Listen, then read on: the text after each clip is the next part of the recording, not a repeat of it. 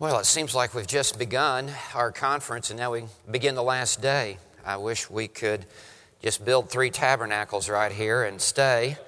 And I've enjoyed so much being able to get to know you, be able to visit at breaks and interact as we walk to and fro. And I'm so thankful for this time that we are able to spend together.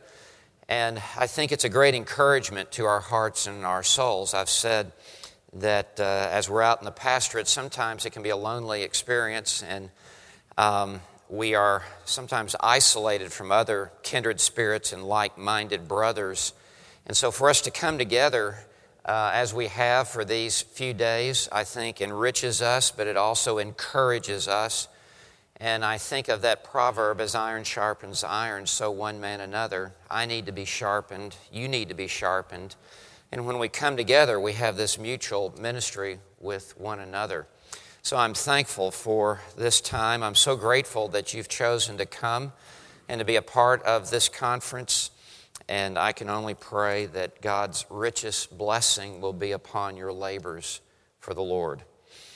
I invite you to take your Bibles and turn yet again with me to 1 Corinthians chapter 2. And we have some unfinished business. We began looking at this section yesterday and we were unable to complete it. You need to start listening quicker, and that would help us get through this. Yesterday when I asked John MacArthur about beginning with one message and it becomes a series, my wife said to me this morning, I know why you asked him that question. I do have a tendency to do that as well, but we do want to be over-prepared, I think, as we step into the pulpit. And the challenge really is to get it all in, not to be underprepared and not have enough to say and we just begin to ramble, etc. And sometimes a great message does need to become a 2-part message, and that's fine. And there is continuity as we extend into the next message as we continue to work our way through a passage. And that's what we're doing this morning. So I want to begin by reading the passage. And why do I want to begin by reading the passage? Read the text, explain the text, apply the text. So I want to begin by reading the text. 1 Corinthians 2, beginning in verse 1. The Apostle Paul is writing to the Corinthians, and he writes, "And when I came to you, brethren, I did not come with superiority of speech or of wisdom, proclaiming to you the testimony of God. For I determined to know nothing among you except Jesus Christ and Him crucified. I was with you in weakness and in fear and in much trembling. And my message and my preaching were not in persuasive words of wisdom, but in demonstration of the Spirit and of power, so that your faith would not rest on the wisdom of men, but on the power of God. Yet we do speak wisdom among those who are mature. A wisdom, however, not of this age, nor of the rulers of this age who are passing away. But we speak God's wisdom in a mystery, the hidden wisdom which God predestined before the ages to our glory. The wisdom which none of the rulers of this age has understood, for if they had understood it, they would not have crucified the Lord of glory. But just as it is written, things which eye has not seen, and ear has not heard, and which have not entered the heart of man, all that God has prepared for those who love Him." This text focuses upon the preaching of the Lord Jesus Christ, and specifically the preaching of Christ crucified. And we're saying what Paul is saying, that this is the kind of preaching that God blesses. When we make much of His Son, when we magnify the Lord Jesus Christ, this thrills the heart of the Father. It fulfills the ministry of God the Holy Spirit, for the Lord Jesus Christ to be in the preeminent place in our preaching and in our ministry. Michael Horton has written a book entitled Christless Christianity that drives home this very point. Horton's book comments on the church in America that has become more and more, he says, Christless. Horton writes, "The church in America today is so obsessed with being practical, relevant, helpful, successful, and perhaps even well-liked, that it nearly mirrors the world itself. Aside from the packaging, there is nothing that cannot be found in most churches today that could not be satisfied by any number of secular programs and self-help groups." Horton calls such religion and churchianity Christless Christianity. They have everything except the main thing. They have everything except the number one thing. They have everything except Him who is the Alpha and the Omega, the Lord Jesus Christ, who is the sum and substance of it all. Horton writes, "The focus still seems to be on us and our activity, rather than on God and His work in His Son, the Lord Jesus Christ." And Jesus Christ is to these in Christless Christianity, He is a coach, small c, with a good game plan for our victory, rather than a Savior, capital S, who has already achieved it for us. Salvation is more a matter of having our best life now. Sound familiar? And that's the problem. It is the best now. It'll never be in eternity. Having our best life now, then having been saved from God's judgment by God Himself. Close quote. In short, Horton warns against a Christless Christianity. This is a danger into which many fall in ministry. And we need to be reminded as well that Jesus Christ must be the very focal point of our preaching, the magnification and the exaltation of the Lord Jesus Christ. Even God the Father has exalted His own Son and given Him the place of greatest authority at His right hand. In the days of the first century, the church at Corinth was suffering a similar problem, a Christless Christianity. The preaching of Christ and Him crucified was being minimized in Corinth. Christ was left standing in the shadows off to the side, and instead, in the spotlight, was coming a steady diet of Greek philosophy and secular thinking that had Christian vocabulary attached to it. It had a Christian label, but it was the same bottle of poison. It was Greek wisdom that elevated man with secular thinking and displaced the supremacy of the Lord Jesus Christ. Likewise, there was an overt emphasis upon the Holy Spirit at the expense of the Lord Jesus Christ. And consequently, there was the Corinthian preoccupation with the gifts of the Spirit rather than the giver of the Spirit, and corresponding emotional extremes with those who were in Corinth. And Paul will address that later in chapters 12 through 14.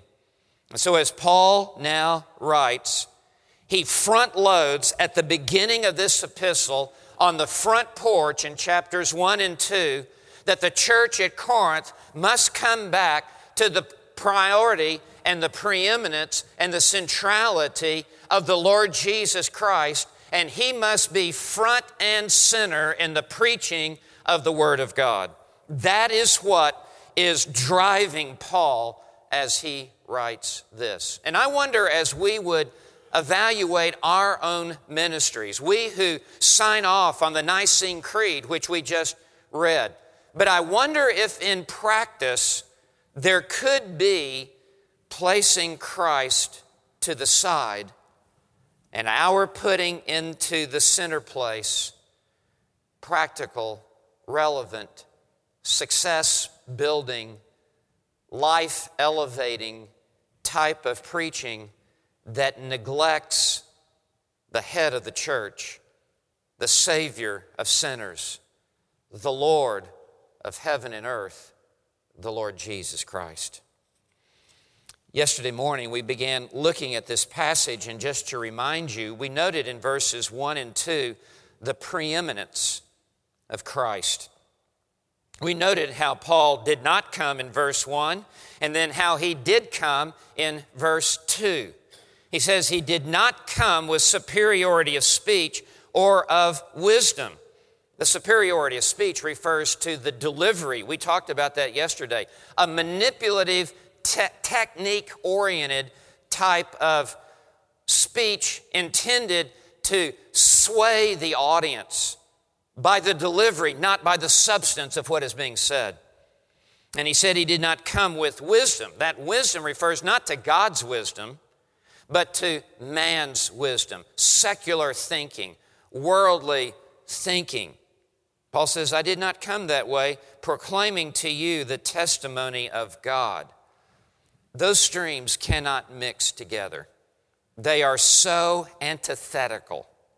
We cannot preach the testimony of God and worldly wisdom. They are mutually exclusive. It is either or. It can never be both and.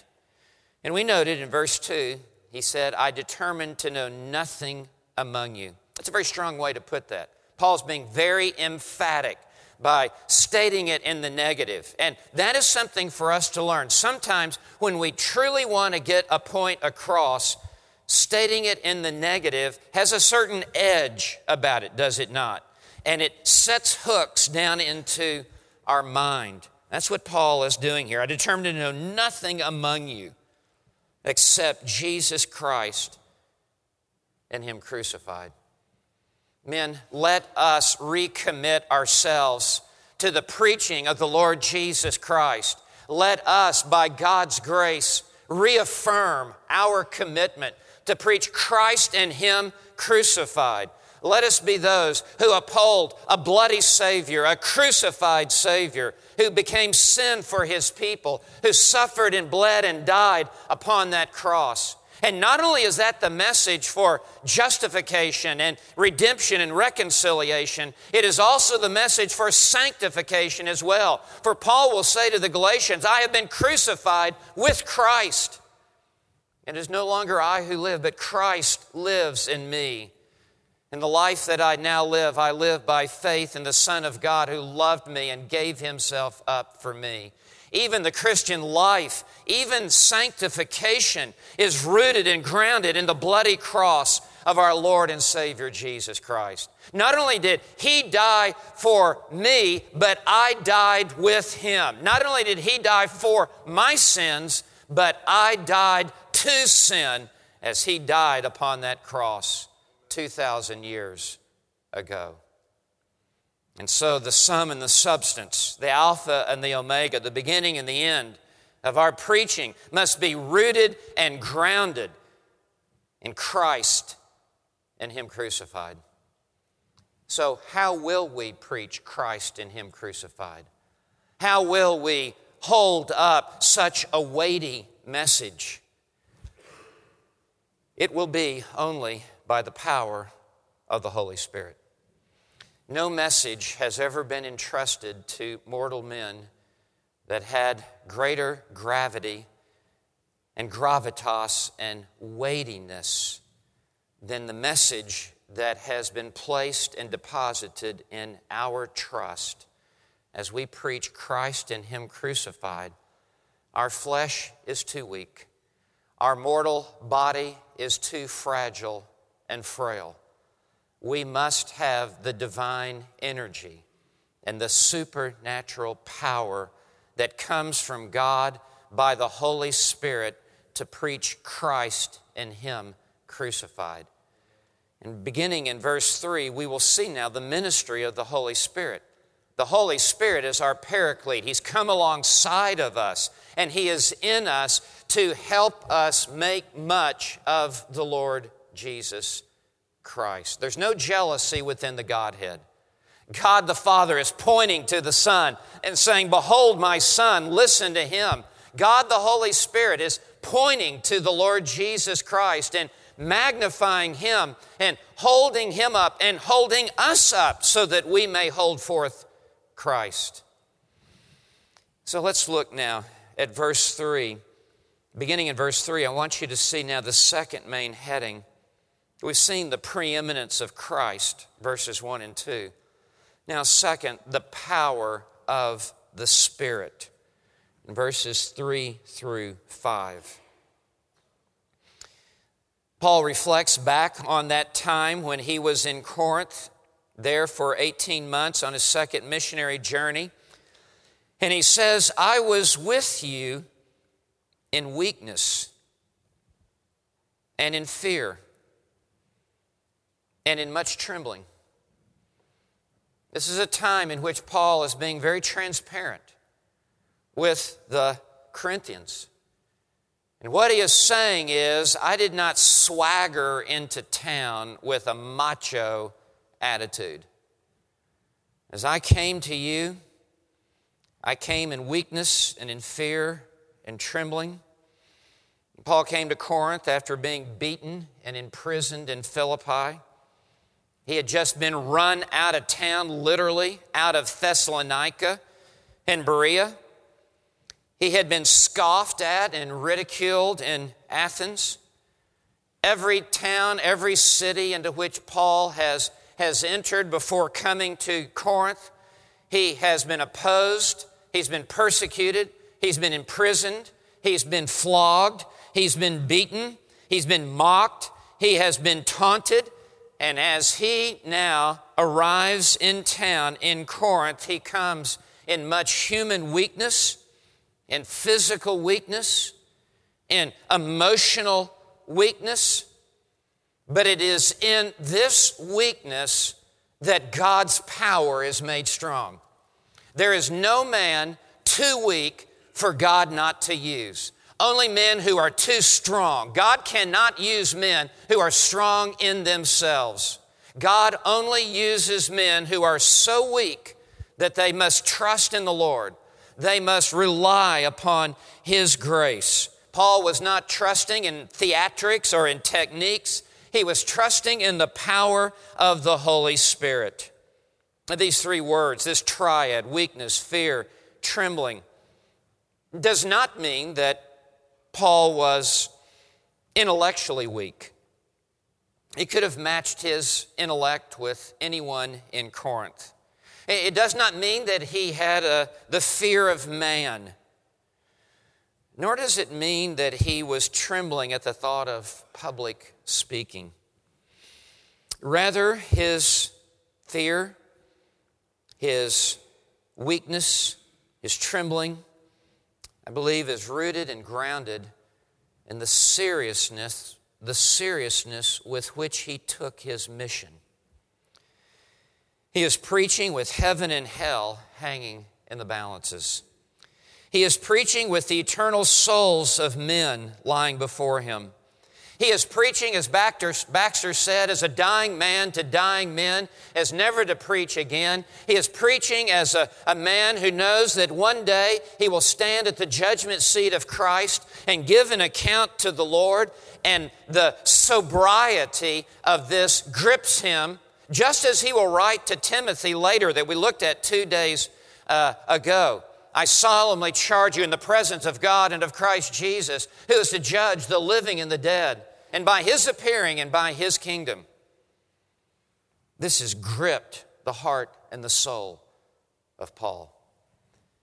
Again, he does not come to Corinth with a swagger. He comes in weakness, recognizing the extreme importance of the commission that he has received from the Lord, in utter dependence. Spurgeon once said, Luther said he could face his enemies boldly, but could not go up his pulpit stairs without his knees knocking together. Preaching is not child's play. It is not a thing to be done without labor and anxiety. It is a solemn work, Spurgeon said. It is an awful work. It is the weight of eternity placed upon our shoulders. I presently am reading much about John Knox and writing a series of articles for a publication on John Knox. This is the 500-year anniversary of the birth of John Knox, and so I'm just saturated at the moment with John Knox. Last night I was having to remind myself about George Whitefield because I'm so focused on John Knox right now. And I love when John Knox was called into the ministry there in St. Andrews. He had been the sword bearer, literally, for George Wishart, who was a Reformed preacher in Scotland. And Wishart was literally martyred there in St. Andrews, put to death. Knox was his sword bearer and drew the sword ready to physically protect Wishart from the Roman Catholic Church that burned him alive. And of course, Wishart uttered those famous words to young John Knox, his disciple, his understudy, "One sacrifice is enough. You flee to preach another day." So John Knox literally began his entrance into the ministry when the one who was discipling him was martyred in St. Andrews. He goes into the castle in St. Andrews, and it becomes immediately apparent as he is tutoring and as he is teaching a few through the Gospel of John, this man is uniquely gifted by God with the God-given ability to teach the Word. And the one who is presiding over the assembly there in St. Andrew's Castle, in the middle of a worship service, announced that John Knox is called into the ministry. Did so publicly without having previously discussed this with Knox. And Knox was so overwhelmed at the responsibility of standing before the people of God and opening the Bible and saying, "Thus says the Lord," that John Knox ran out of the chapel, burst into tears, went to his room and locked the door, overwhelmed with the thought of being called into the ministry. He was there in his room with much weakness and fear and trembling. And over a short period of time, the hand of God began to work that into the soul and the heart of John Knox until he realized, yes, God has laid his hand upon me. Men, this is a good place for us to always be, in much fear and weakness and trembling. Because that is when we are most consciously aware of the divine call of God upon our lives, the weightiness of what He has called us to. And it is only in our weakness are we fully relying upon the omnipotence of heaven mediated by the Holy Spirit into our lives. Let's continue to look. He says in verse 4, "And my message and my preaching." Now note, negative denial. We're not in persuasive words of wisdom. He will tell us again what it was not before he will tell us what it is. He wants there to be no possibility of misunderstanding what he says. Now in verse 4, I want you to note the word message and the word preaching. You see how at the beginning of verse 4, and my message and my preaching, his message refers to his doctrine. His preaching refers to his delivery. Paul is consciously aware of both the substance of the message and the style of the delivery. And he is consciously aware that both matter to God. Not only must the message stay the same, but the method must stay the same as well. Paul is committed to the preaching of the Word of God. God had only one son, and he made him a preacher. He didn't make him a dramatist. He didn't make him an actor. He didn't make him a clown. He made him a preacher. And Paul says, "And my message and my preaching were not in persuasive words of wisdom." These words at the end of verse 4 again cover these two categories. When he says persuasive words, that refers to his delivery. Wisdom refers to his doctrine. The wisdom here refers to the wisdom of man, man-centered thinking, man's perspective on the issues and the problems of life. And man's wisdom is always exalting man and massaging man's ego and is always elevating man. I told you yesterday morning that humanistic wisdom has this mantra that from man and through man and to man are all things. To man be the glory forever and ever. Amen. Paul says, I did not come with a worldly message, and I did not come with a worldly method of conveying this truth to you. But, in the middle of verse 4, but, now the positive assertion. This is how I did come to you, but in demonstration of the Spirit and of power. The word demonstration here is a term used in a court of law for a testimony that would be given to submit a witness or to submit evidence. And the term signifies that the Holy Spirit demonstrated His power in Paul as Paul preached Christ and Him crucified. It was God the Holy Spirit who was holding up the arms of the Apostle Paul as he preached Christ and Him crucified. When he says, of the Spirit and of power, that is an emphatic way of saying the power of the Holy Spirit that was evident in Paul as he preached.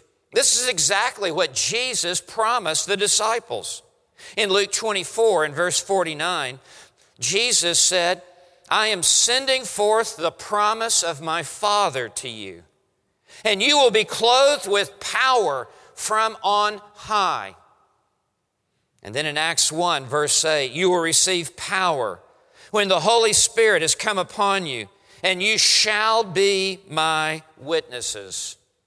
It is this power of the Holy Spirit that God grants to His men whom He has called to stand on their feet before an open Bible and to preach Jesus Christ and Him crucified. We will never know the power of God more in our ministries than when we are magnifying the person and work of the Lord Jesus Christ. When we make much of Christ, God the Holy Spirit releases His power in us and supernaturally enables us to exalt Christ, and our preaching becomes a coronation of the Lord Jesus Christ. This is what Paul said to the Thessalonians, I would remind you, in chapter 1, verse 5. For our gospel did not come to you in word only. Paul loves starting sentences with a negative denial and then coming in with a knockout punch with the positive assertion. Our gospel did not come to you in word only. The word only is important because it did come in word. Faith comes by hearing, and hearing by the word of Christ. There must be the words that go forth. But the word only says there had to be more than just mere words. Our gospel did not come to you in word only, but also in power and in the Holy Spirit and with full conviction. And this full conviction begins in the preacher as the power of the Holy Spirit is operative in his life. As we stand to preach, we believe what we believe even yet deeper with full conviction. And that is what produces the passion, is the full conviction. And it is being generated by God the Holy Spirit in the depths of our soul. Paul says, this is how I came to you. Jesus Christ was in the centerpiece. Jesus Christ and Him crucified. And it was the Holy Spirit who was undergirding and enabling me to preach Him. Notice verse 5. Here is why both the message and the method matter to God. We may be saying, well, I'm there that the message is the same. But why can't I have a different method? He tells us why. Verse 5. So that, this introduces now an explanation. So that your faith, referring to the Corinthians, would not rest on the wisdom of men, but on the power of God.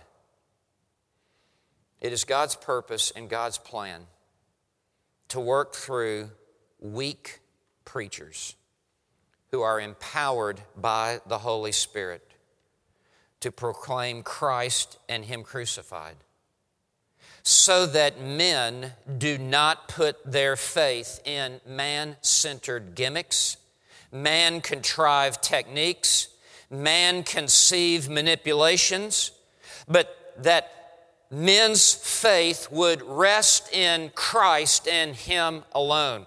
That the faith would not be even in the messenger, but in the message, as the message goes forth in the weakness of human flesh. If our preaching is marked by the superiority of speaking techniques that plays to the gallery, that tickles ears, then the faith of our listeners is built upon our techniques and not upon the Savior Himself. But if we preach Christ crucified in the power of the Holy Spirit, those who hear us have no place to put their faith except in Jesus Christ alone. And as we preach in the power of the Holy Spirit, there is much fervency, there is much urgency, there is much intensity that the Holy Spirit generates within us as we feel very deeply the truth of Christ and Him crucified. The noted Puritan Richard Baxter once wrote a book, Reformed Pastor. The focus was upon those men who are in the ministry. They must reform to the standard of Scripture. And in this very famous book, Richard Baxter addresses the clergy in England who had become very monotone, very unenergetic, very blasé in the pulpit. Baxter writes, "What? Speak coldly for God and for men's salvation? Can we believe that our people must be converted or condemned and yet speak in a drowsy tone? In the name of God, brethren, labor to awaken your own hearts before you go to the pulpit, that you may be fit to awaken the hearts of sinners. Remember, they must be awakened or be damned, and that a sleepy preacher will hardly awaken drowsy sinners. Though you give the holy things of God the highest praises in words, yet if you do it coldly, you will seem by your manner to unsay what you say. It is a kind of contempt of great things, Baxter says, especially of so great things to speak of them without affection and without fervency. Close quote. We unsay what we say if we say it without our own affections and our own soul being stirred by the Holy Spirit of God, causing us to believe yet all the more deeply the message that we bring. Martin Lloyd-Jones has said much the same in his book, Preachers and Preaching. I read this yesterday, but I want us to hear this again. The doctor says, if there is no power, there is no preaching. True preaching, after all, is God acting. It is not just a man uttering words. It is God using him. He is being used of God. He is under the influence of the Holy Spirit. It is God giving power and enabling through the Spirit to the preacher in order that he may do this work in a manner that lifts it up beyond the efforts and endeavors of a man. He is being used by the Spirit and becomes the channel through whom the Spirit works. The Holy Spirit gives clarity of thought, clarity of speech, ease of utterance, a great sense of authority and confidence as you are preaching. The Holy Spirit gives an awareness of power, not your own, thrilling through the whole of your being, and an indescribable joy. You are a man possessed, and you are taken hold of and taken up. He goes on to say, we become a spectator of our own preaching as we observe what God is doing in us and through us. And we are aware this is going way beyond my limited abilities to speak to others. Men, how desperately we need the power of the Holy Spirit to magnify the Lord Jesus Christ. And as we do, it comes with great energy. He comes with great energy and produces great fervency. John Murray is one of the great theologians of the church, Scottish Presbyterian professor at Westminster Theological Seminary. John Murray had this to say about preaching. Preaching without passion is not preaching at all. John Murray would never be mistaken for a wild-eyed enthusiast, high church Scottish Presbyterian. And yet John Murray, a student of the Word of God, understood that there must be this element in our preaching, however it comes through our temperament and personality, however it is expressed. If there is no passion, there is no preaching. J.W. Alexander, another Princetonian professor who wrote in his book, Thoughts on Preaching, he writes, the whole mass of truth by the sudden passion of the preacher is made red hot and burns its way into the soul of the listener. That's J.W. Alexander. He goes on to talk about in Thoughts on Preaching, this is very interesting, have two preachers preach one after the other and have them both preach the very same message. Have them both use the same manuscript. Have them both use the same outline. Have them both use the same cross references. Everything is the same in the two sermons. The first sermon will be preached without passion. The second sermon will be preached with passion. J.W. Alexander argues that the first sermon will be ineffective and will fall upon deaf ears, but the second sermon will burn its way into the souls of men. R.C. Sproul states, dispassionate preaching is, how do you think he'll finish this sentence? Dispassionate preaching is a lie. It's a lie. You don't really believe this. You may believe it intellectually, but it has not gripped your own soul. Well, I think I need to stop here. I would love to continue the series and to keep this going, but I think I should stop here at this point. What have we said? Number one, there must be the preeminence of Christ in our preaching. He will not share the spotlight with anyone else. Certainly not with the preacher. And we have looked at the power of the Holy Spirit and how desperately we need the supernatural energy of the third person of the Godhead to enable us to magnify the second person of the Godhead to the glory of the first person of the Godhead. And it is in the simple preaching of the Word of God and the power of the Holy Spirit that God has chosen to work upon this earth and to change and to alter the course of human history.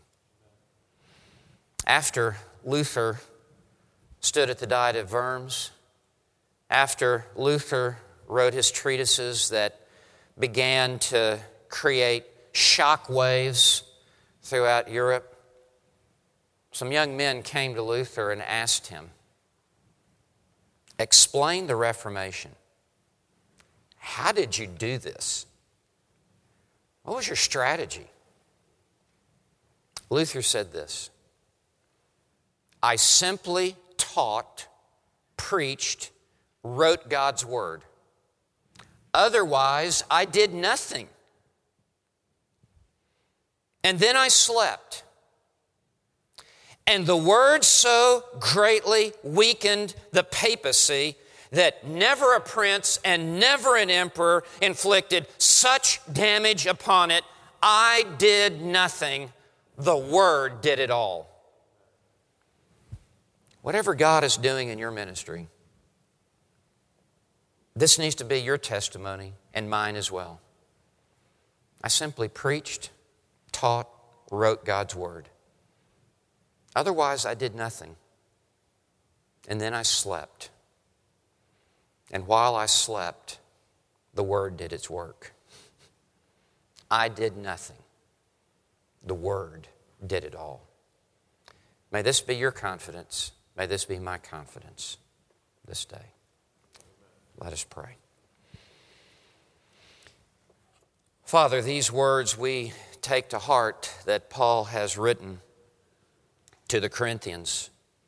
They are like red-hot nails driven into the board of our hearts and minds. Lord, secure them permanently. May this text, may these words affect the direction of our ministries for the rest of our lives. May we never color outside these lines. May we always be anchored and kept on a short leash to these truths. Lord, deliver us from worldly doctrine and from worldly delivery. May we remain supremely committed to the preaching of Jesus Christ and Him crucified in the power of the Holy Spirit, and to do so in the manner by which you have prescribed, that a man is to herald and to declare the unsearchable riches of Jesus Christ. Father, we ask that you would emblazon this upon our soul. In Jesus' name, amen.